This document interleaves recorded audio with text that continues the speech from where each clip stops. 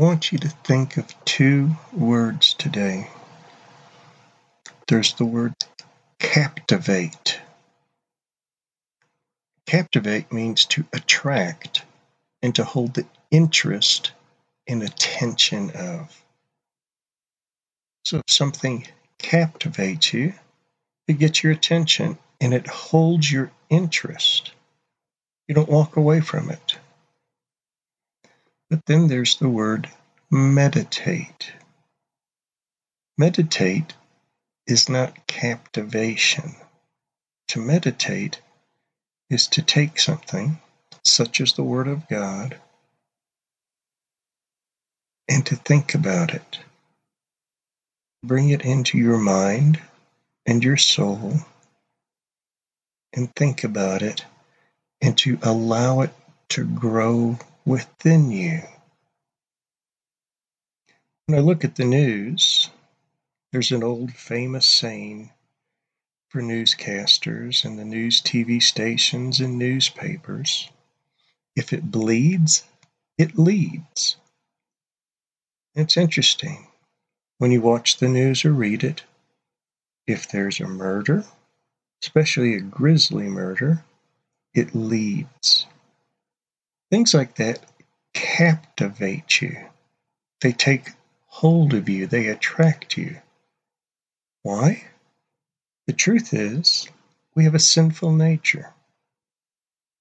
The truth is, we are actually drawn to evil. And we're drawn to the evil of other people. That's why the news is so captivating. It'll show you horrible storms and floods and murders. It'll show you theft. Essentially, if you watch the news, you can actually see all of the 10 commandments broken. And it's captivating. And when it captivates you, you focus on it. And it actually changes you. It changes your perspective. Today, in Psalm 1, we'll see the difference between people who are captivated and people who meditate on the law of God. How blessed is the man who does not walk in the counsel of the wicked, nor stand in the path of sinners, nor sit in the seat of scoffers. But his delight is in the law of the Lord. And in the law he meditates day and night. He will be like a tree firmly planted by streams of water, which yields its fruit in its season, and its leaf does not wither. And in whatever he does, he prospers. The wicked are not so, but they are like chaff, which the wind drives away. Therefore the wicked will not stand in the judgment, nor sinners in the assembly of the righteous. For the Lord knows the way of the righteous, but the way of the wicked will perish. There are so many things in this world that can captivate you, that can attract and hold your interest. But what's the result of that? What does it do to your heart and soul?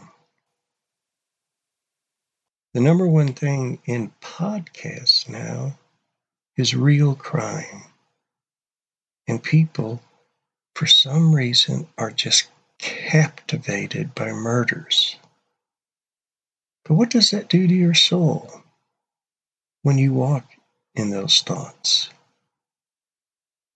When you stop and when you sit down and allow them to fill you. It says, for the Lord knows the way of the righteous. Because God himself is righteous, he knows the way for you to follow. And he will give you righteousness today and holiness today. But part of the formula is learning to meditate on his law and on his word. It says, and in his law he meditates day and night.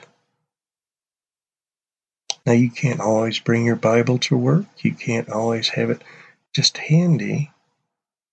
And that's why you need to memorize Scripture, so that when you're driving down the road, you can meditate on God's Word.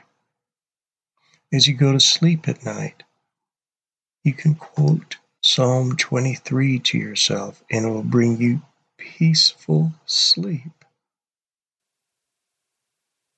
If you want to know the way of righteousness, then meditate on God's Word.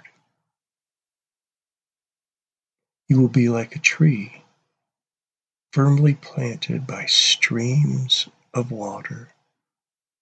And that's how God's law and his word is. You will take deep roots, and his word and his grace of Jesus Christ will flow through you. You'll be like a tree firmly planted by streams of water, which yields its fruit in its season, and its leaf does not wither. And that's what meditation in God's Word does for you. It brings you life. It brings fruit to your life of righteousness and holiness. It lets you know what your calling in life is. But his delight is in the law of the Lord, and in his law he meditates day and night. He will be like a tree firmly planted by streams of water, which yields its fruit in its season, and its leaf does not wither. And in whatever he does, he prospers. Father, take your child today and let your word reside within them. Let them meditate on your law and your word, and allow your Holy Spirit to be like streams of living water within them today. Fill them with righteousness, compassion, and love. Fill them with the very presence of Christ our Savior. And Father, let your child live in righteousness today. You will be blessed. Amen.